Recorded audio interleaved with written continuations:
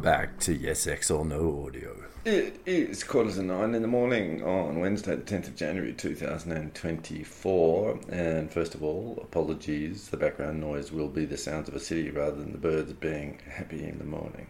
This is a little thought on the comments from Alistair Crook to Judge Napolitano on judging freedom in the most recent episode. There are 2 points I wish to comment upon. The first of which is that in an article which Crook has recently published, so says Napolitano, he makes the case that the Western political leadership and their sort of establishment backers are trapped in an ideological vice of believing that Europe and the West are somehow better than everybody else. And I think there's a truth in this. So, good on him for pointing that out. However, it doesn't really explain the greater issue of what's actually going down at the moment. So, first of all, there's obviously a political convenience between the political leadership and the elements of the Mickey Mat, as Ray McGovern has described, in that supporting the existing structure continues to support the power. And so, of course, they've learnt that not only does the media help support narratives through various mechanisms, narratives can be created, and they'll do this for you. So, with this mechanism understood, the media is used to construct and create and support narratives for the various people that benefit from the narratives being constructed, those being, the military-industrial complex, which Crook didn't mention at all, which is interesting.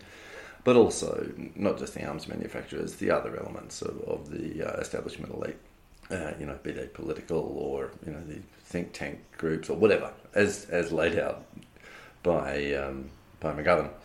So, that's sort of understandable, and they are sort of trapped by what's going down now.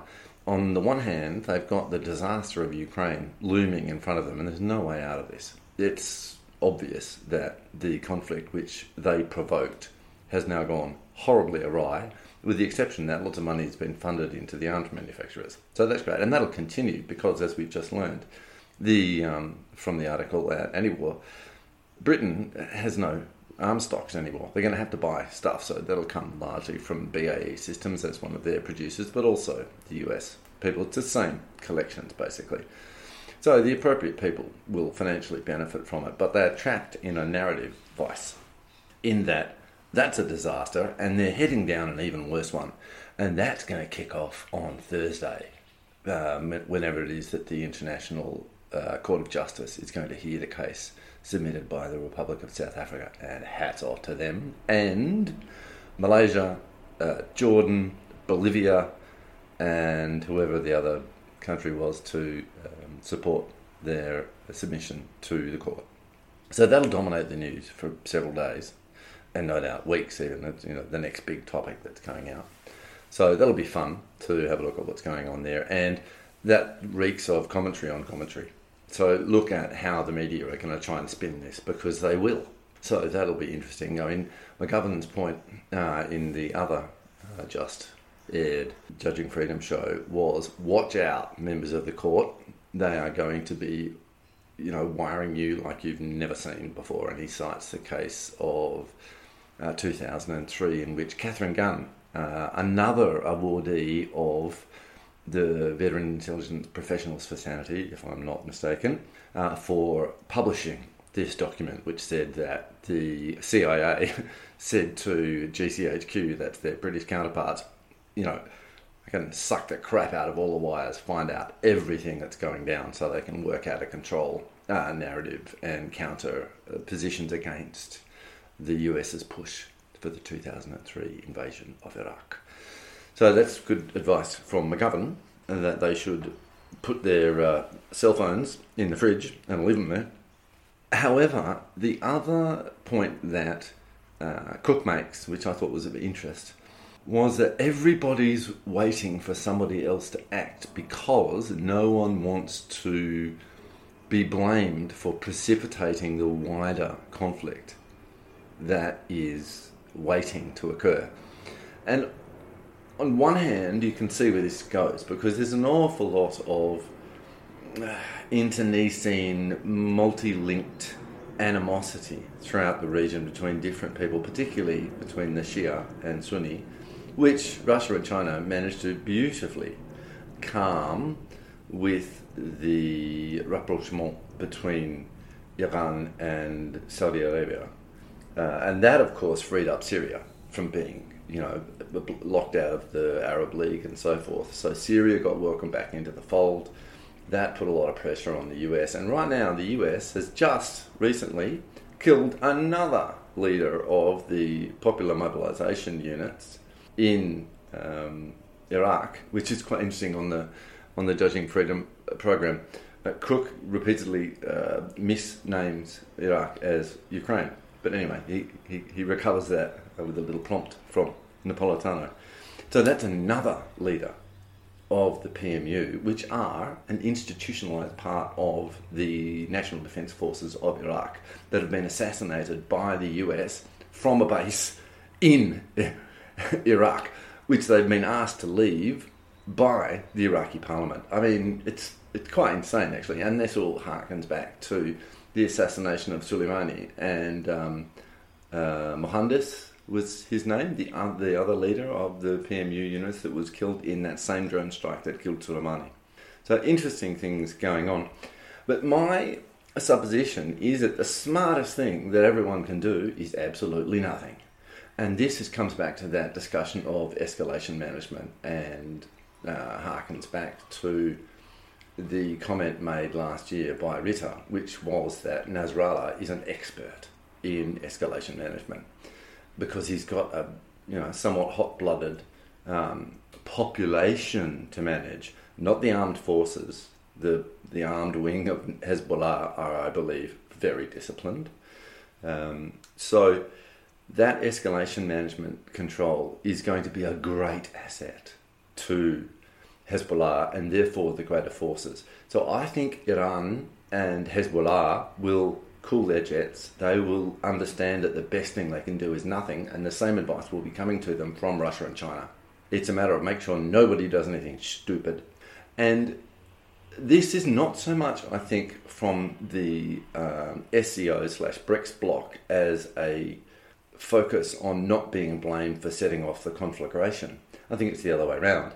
It's the politically intelligent thing to do, because Israel are going to shoot themselves in the foot again and again and again and again. And right now, their political leadership, as also we were informed about by Crook, and then Napolitano repeats this information to McGovern and Johnson, if I recall correctly, and asks them to comment on this divided political leadership in Israel. And the case he points out is that there's been a call for the IDF to investigate the political leadership, which Napolitano phrases as the DOD investigating the White House, which would never be countenanced in the US. So it's a very fractured political leadership that's sitting in Israel. However, as Crook, I think very accurately and sadly points out, the public pressure for the political leadership to continue the genocide is overwhelming. It's 90% or something. So the political leadership of Israel is in a serious bind. And the point that Crook makes is that the natural thing for a political leadership to do in this position is to instigate some sort of aggression, because it's a sort of it's an escape valve. It's a, look, I'm doing something rather than doing nothing. This horrible need to act problem. When in fact that's just going to make life worse for them. And that is why the rest of the world should do jack shit. They just wait for Israel to commit harikari, because that's what's going to happen. So I don't think that the BRICS/SCO bloc are not acting out of fear that they'll get ascribed the blame for setting off a conflagration. No, they're doing nothing because that's the smartest thing to do. Very simple. The situation is the other way around. It's the US that is trying to prevent this thing going off, because they realise the disaster that they're going to end up in. Well, they already are. This is the thing. The US is both ways, right? They're screwed both ways. So that's it's a fait accompli, as far as I can see. If the SEO and BRICS groups cool their jets, and this points to something that McGovern pointed out on not the most recent but the previous interview with Napolitano, and that was he fears a false flag because this is the thing that is most likely to happen, and that is where serious escalation management control is going to be required by the BRICS/SEO groups. Right? They really have to be ready to pump out the identification of false flag operations. And the term is now sufficiently well known that you can get away with publicising this without being called some wacko conspiracy theorist, which thank God for all of the work by the alternate media in making that the case. So that's the risk, as I see it. It's false flagging a response. And Israel are good at this. They know how to do this shit. Luckily, everyone else is aware of that too. So that, as far as I can see, this is where the tension lies. It's identifying false flags, seeing them for what they are. So, for example, look at the the murder of over 100 people in Kerman, in Iran, on the 4th anniversary of the assassination of Soleimani.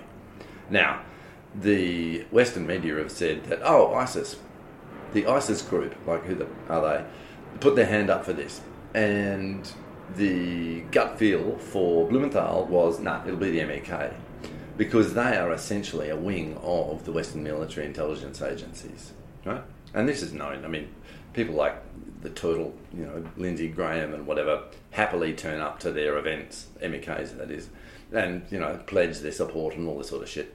So I reckon Blumenthal's probably right that it was MEK that did this. The question is, to which group do two idiotic suicide bombers ascribe themselves, in the effort to cause a conflagration?